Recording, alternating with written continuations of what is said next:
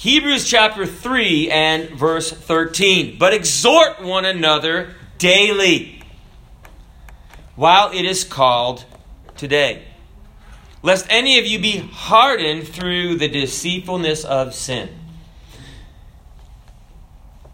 There's a joke. The wife and the husband were joking about who's supposed to make the coffee, right? And the husband, of course, wanted the wife to make it. And the wife said, well, no, the husband should make it. And then the husband said that the wife should make it. And the wife said, no, in the Bible says that men make coffee, not women. And he said, prove it. She said, Hebrews. But I'd like to actually speak. It's interesting that Brother mentioned that. So I'd like to speak on a Bible study called The Daily Grind. The Daily Grind. A young woman, and that's what, life is like a daily grind, okay? And that's why in the Bible, now going back to our scripture reference, the Bible says, and the Hebrews were exhorted, they were facing persecution, and they were exhorted to not give up the faith, to not give up this new way of living and the acceptance of Jesus Christ. Instead, there are different things written. One of them was, hey, don't give up, exhort one another daily. You're going through it, this is the answer. While it is called today. And what I'd like to speak of and really focus on is that daily part of being a Christian, the everyday Christian, the daily Christian in the daily grind. So a young woman went to her mother and told her about life and how things were so hard. You know, it's amazing, right? And she didn't know how she was going to make it. She was going to give up. She was tired of fighting and tired of struggling. She was tired of the daily grind. Every time one problem was solved, a new problem came around. That sounds like my life and your life, doesn't it? Amen. Her mother took her to the kitchen. She filled 3 pots with water and placed each one on high on the stove. Soon the pots came to a boil. In the first, she placed some carrots in the first pot. In the second one, she placed eggs. And in the third pot, she placed ground coffee. Daily grind, if you please. She let them sit at a boil without saying a word. In about 20 minutes, she turned off the burners, let things cool down a little bit, and then she got the carrots out of the first pot and placed them in a bowl. Then she pulled the eggs out, placed them in a bowl, and then she ladled the coffee out and placed it in a cup. Turning to her daughter, she said, tell me, what do you see? And the daughter said, Mom, I don't see what this has to do with anything. Carrots, eggs, and coffee. The mother brought her closer and asked her to feel the carrots, and they were soft. The mother then said, take the egg and break it. After pulling off the shell, she observed the hard boiled egg. It was hard. It was no longer a yolk, and it wasn't runny. It wasn't soft. Finally, the mother asked the daughter to sip the coffee. The daughter said, yum. What does it mean, Mom? The mother explained that each of these objects had faced the same adversity. Boiling water. Each reacted differently to the same thing. The carrot went in strong, hard, and unrelenting. Have you ever hit someone with a wet carrot before? However, after being subjected to the boiling water, it softened and became weak. The egg had been fragile, sensitive. Its thin outer shell had protected its liquid interior, but after sitting through the boiling water, its inside became hardened. The coffee beans were unique, however. They were in the boiling water, and they changed the water. So she asked her daughter, when adversity knocks on your door, how do you respond? Are you like the carrot? You start out, I can do this. I'm hard. I'm tough. And then weaken? Are you like the egg? You start out tender and sensitive and become hardened and bitter? Or are you like the coffee and you simply change everything around you? It's all about the daily grind. So what I want to share is, you see, in Christianity, we should be like coffee. And when that daily grind grinds us up, we just get sweeter. Now, I bought an espresso machine. And we were told in our research, right, that you're supposed to spend, it was about $100, okay? It's not some fancy schmancy thing. To spend about the same amount of money on the grinder as you do the espresso machine. Oh, why? Our grinder has what, like 12 settings or 16?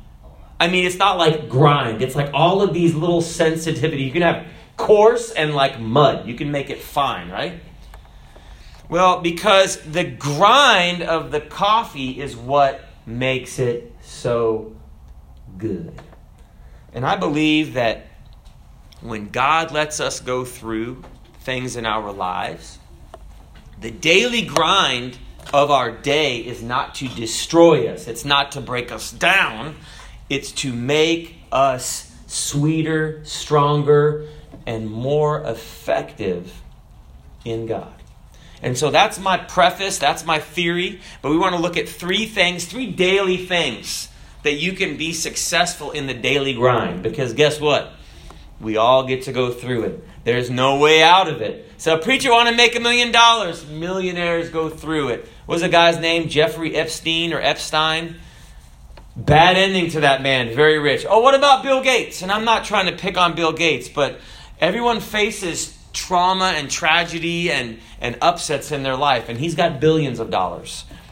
So 3 things. The first one is daily commitment. And now that's an odd thing for the daily grind.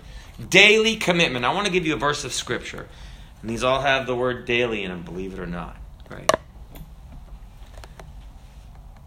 This one guy, he said, I prayed for a bike. I was committed. I prayed daily for a bike. Daily for a bicycle, right? And he said, but I never got one. And I believed God. He said, I prayed daily. So when I grew up, I just stole one and then prayed for forgiveness. No, that's not what you do. Okay, that's a joke. Luke chapter 9 and verse 23. Jesus speaking, if any man will come after me, if you want to be part of the daily grind, if you want to walk with Jesus, let him deny himself and take up his cross daily. There you go. Daily. Paul said in 1 Corinthians chapter 15 and verse 31, he a part of the scripture, he said, I die daily. Now that doesn't mean that he's like in some movie. Isn't there some movie where some guy dies every day or some crazy thing? It wasn't like Groundhog Day where he had to repeat the day over and over again. It was that he made a conscious, intentional commitment to serve God every day. That doesn't mean he got saved every day, okay? That's not what we're talking about. He made that daily commitment intentionally to serve God. I remember going to Bible school one day, and I'm not saying that you should do this, okay? But I was tired. I mean, I worked a construction job. Probably drove 45 minutes to get there, 45 minutes back. Did you drive that kind of, Brother Patterson, like 45 minutes to work? Everybody did, because we lived out in the woods in Graham, Washington, okay? And so everyone drove up to the city, Seattle or Renton or Tacoma or some 30 or 45 minute each way. And coming back home, I remember being so tired. Now, one time I didn't wake up and I totaled my car. But this time I didn't fall asleep, okay? And I was just driving back to the Bible school, going to school at night. And I remember slapping myself to stay awake. Not real hard because you'll knock yourself out, right? But I remember slapping myself and I was saying, and I remember this what happened one time, okay? It's not what happened every day. But I said, I must serve God. And that I just remember repeating that over and over again. And, sometimes It's not easy to serve God. But you know what? Sometimes it's not easy to do anything that you've made a commitment to do. Don't raise your hand. Has anyone ever committed to a diet on January 1st? I'm in it, man! 2 weeks later, What happened? Right. It's easy to make that commitment. Man, I'm in there. I'm doing it. Well, commitments are important. And what we make, whether you do a diet or not, Brother Patterson, I love Brother Patterson, but I could not have done I did the Krispy Kreme diet this weekend. I mean, I'm literally the Krispy Kreme diet. It's not a diet where you lose weight. It's a diet where you become a donut. And I thank Brother Patterson. I love Brother Patterson like a brother. Okay, I'm married, but first my daughter didn't finish her donut, so dads have to eat that. So I ate 3/4 of a donut, and then I think I ate 4 more that Brother Patterson graciously gave to us. And then I think the next day there was one left over. I ate that. So I was chomping on Krispy Kremes, and guess what? They were very good. So I made a commitment, though. I didn't waste one, brother. I took them. I took care of them. If they were vitamins, well, they weren't. But anyway, But if you ever made a vow to do something, a vow is a serious commitment. And so I'm going to read, there's something called vows. And maybe you've heard these, and maybe you've taken these, and maybe you've stood before God and said something like this, okay? And you were holding someone's hand, probably. Something like this, okay? To have and to hold. No. For better or worse. No, but preacher, when I said that, it was a faith statement. I was just going for better, right? Sometimes when we have our vows, we just try to tell ourselves a lie. For richer, or poorer. Remember the vows? Now they put this one first, in sickness and in health. To love and to cherish till death do us part. Now, why are those vows important? And I took those vows. I don't remember exactly what I said, because honestly, I wasn't really thinking about my vows, okay? I was thinking about other things. When you get married, anyway, we'll not go there, but that's completely biblical too. But vows are made. Now, this is the price of admission, okay, in the daily grind. Vows are made so that when the emotions and ecstasy and excitement of the moment are not there anymore, we remember the commitment that we made. Yes. And it sustains us. Amen. When your husband is grumpy, it sustains us. When your wife is having a moment, it sustains us. When your child is really sick, it sustains us. When you don't have the richer, when you're the other one, it sustains us. I mean, there's times when you face things in life. And it's the commitment that keeps us together. It's a daily cross. Now, I'm not talking about marriage so much as I'm talking about that grind that you face. The answer to the grind is that daily commitment to say, I'm going to take up my cross. I'm crucified with Christ. I'm not my own. I belong to Jesus Christ. It's exciting to say that in a conference. It's exciting to say that around Christians. It's not so exciting when someone's mocking you. It's not so exciting when you're, being made fun of because you're a Christian, or maybe not getting preference in a job or preference in a relationship because you're a Christian. But that commitment that you made to Jesus, say, wait a second, Jesus, I chose to follow you. And I remember, did you ever remember the commitment that you made to Jesus? I remember my commitment that I made to Jesus. It was a long time ago. And I had no idea I was going to be a preacher. I did. Say, preacher, you should never have become a preacher. Well, tell him, okay? I didn't choose it. I was going to be a cop. You wouldn't have liked me either, right? I was going to be a cop. But I had no plans to be a preacher. I had no plans to be a pastor. I really didn't. When I was asked to come to Jacksonville, this sister named Charlie, is a girl named Charlie. She was looking when it was announced over the pulpit, and she said, "Brother, you look so sick." And I was like thinking, yeah, because I felt sick.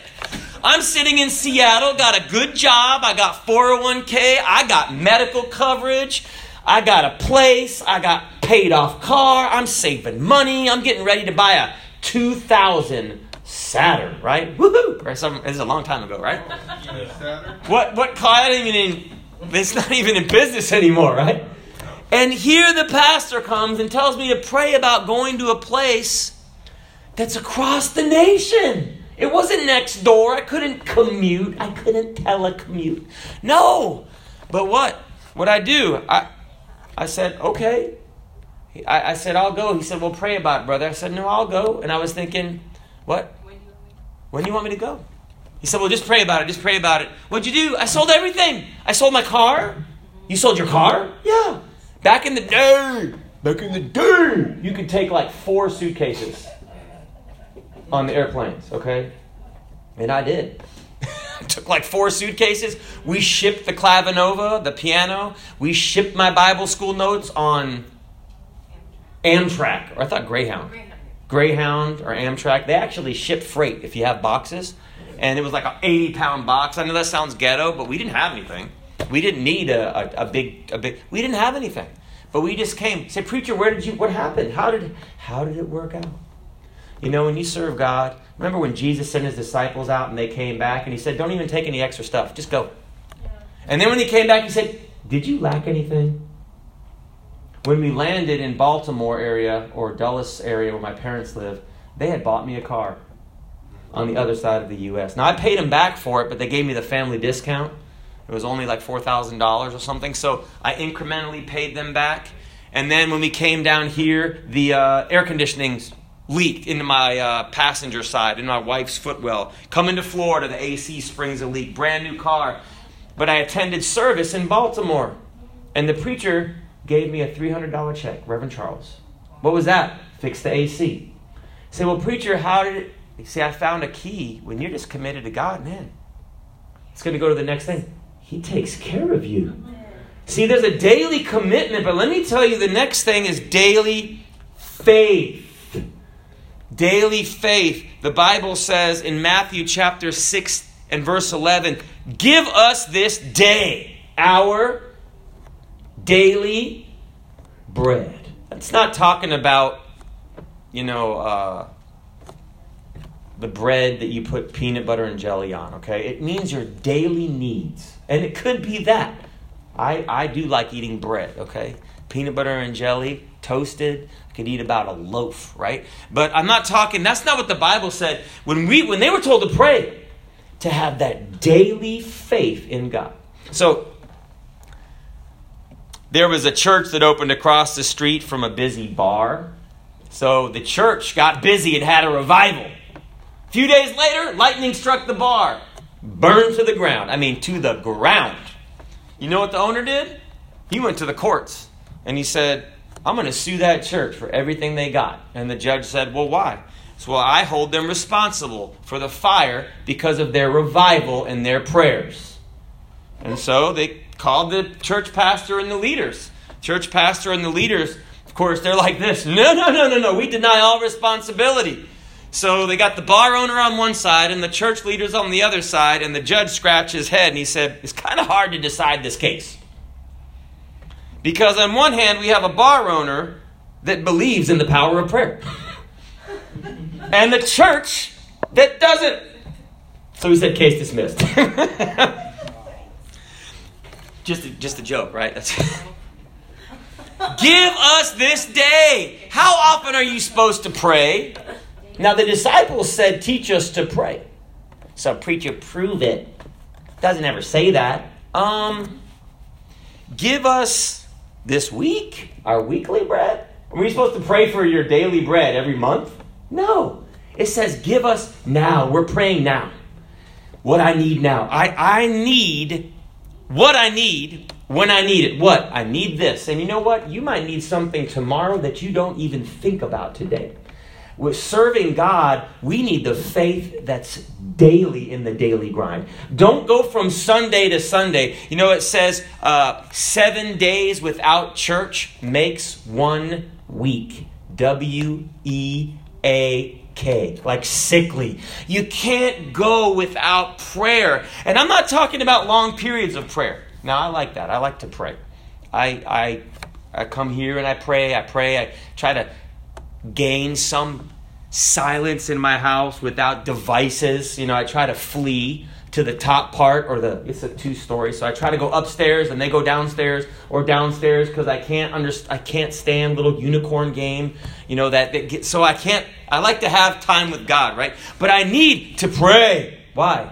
Because we need to have that daily trust in God. The daily grind requires daily faith. Paul learned about this daily faith when he was going through the daily grind. And I don't know, but the Bible says that when he was in Philippi, he was put in jail. Acts chapter 16. And he prayed and sang praises unto God in the jail after he was beaten. It was at midnight. He had church. You know, you can have church at midnight when everything's going wrong. Instead of just crying about it, crying yourself to sleep. Man, why don't you get up and have church? Really?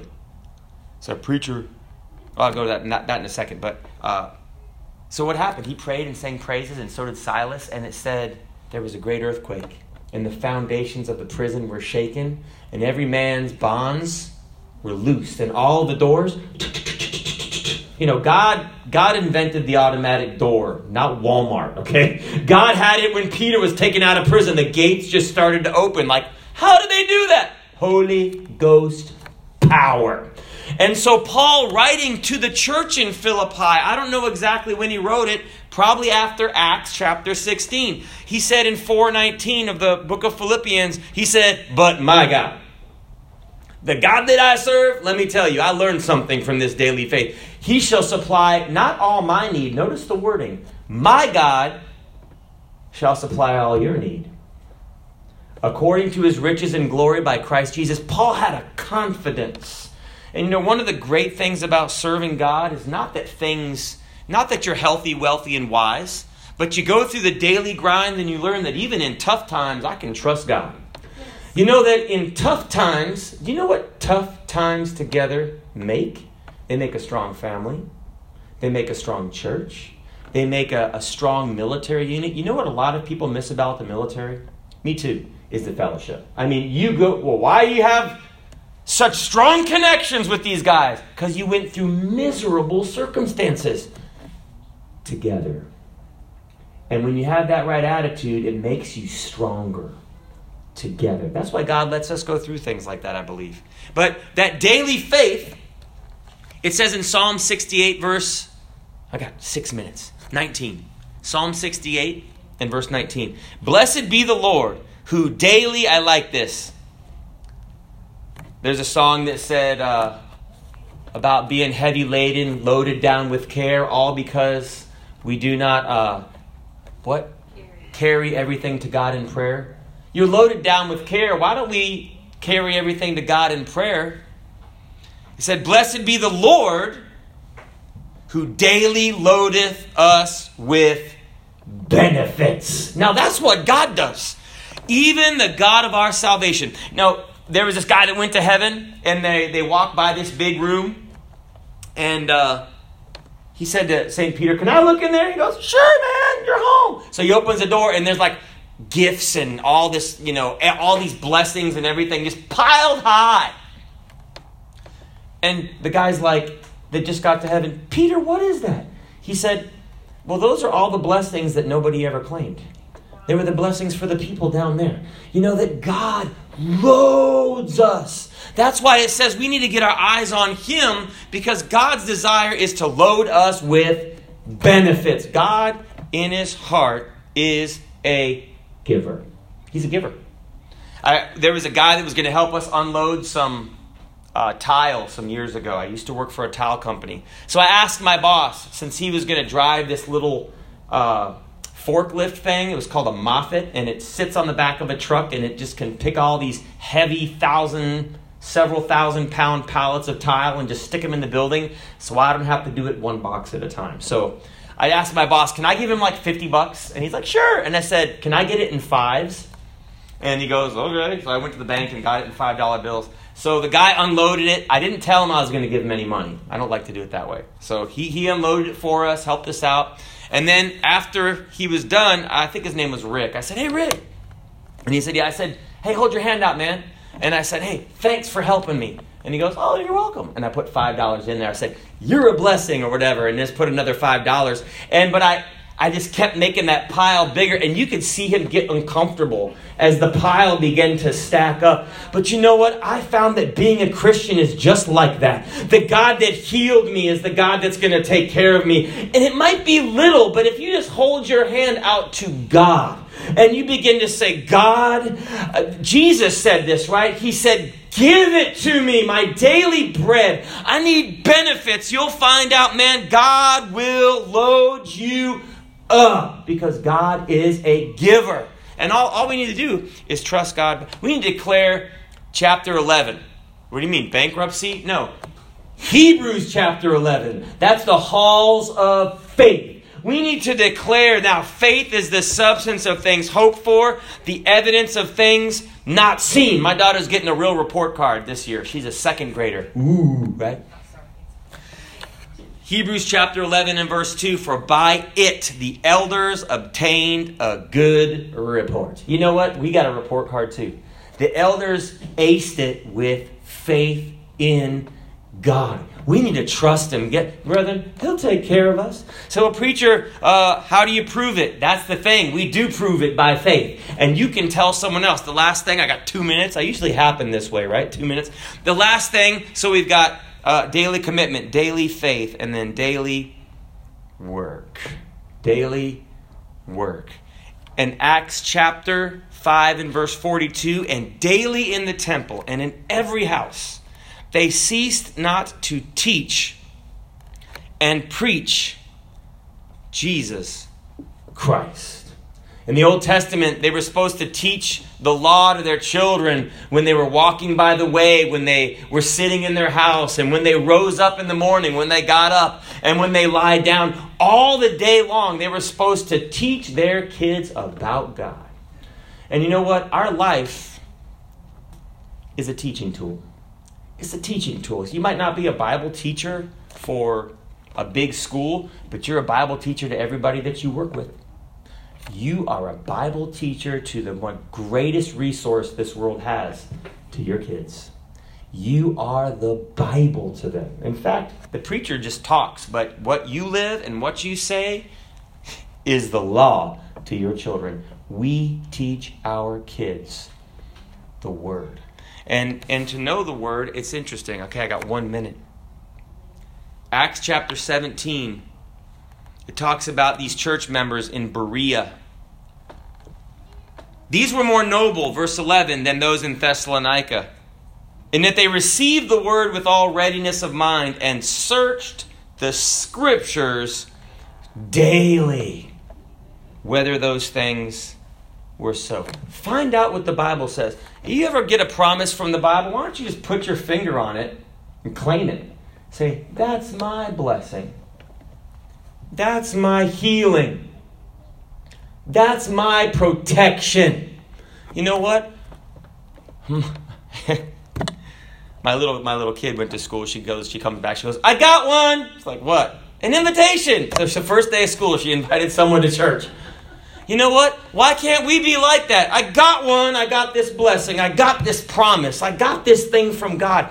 It's mine. And search the Scriptures, not because someone else said to do it, for your own benefit, so we can come through in this daily grind. So the daily grind is exhorting one another daily while it's called today. It's a grind. God's got a plan for our life, though. Daily commitment, daily faith, and daily work. Being a Christian is an everyday thing. It's not a Sunday thing. Let's get something. And when you go to heaven, guess what? We're going to have church all the time, right? And we're going to have a good time. There's going to be no bar owners around to blame us, right? We're going to have church all the time. Amen. God bless you is our prayer. You're going to be dismissed in a moment. Let's dismiss in prayer.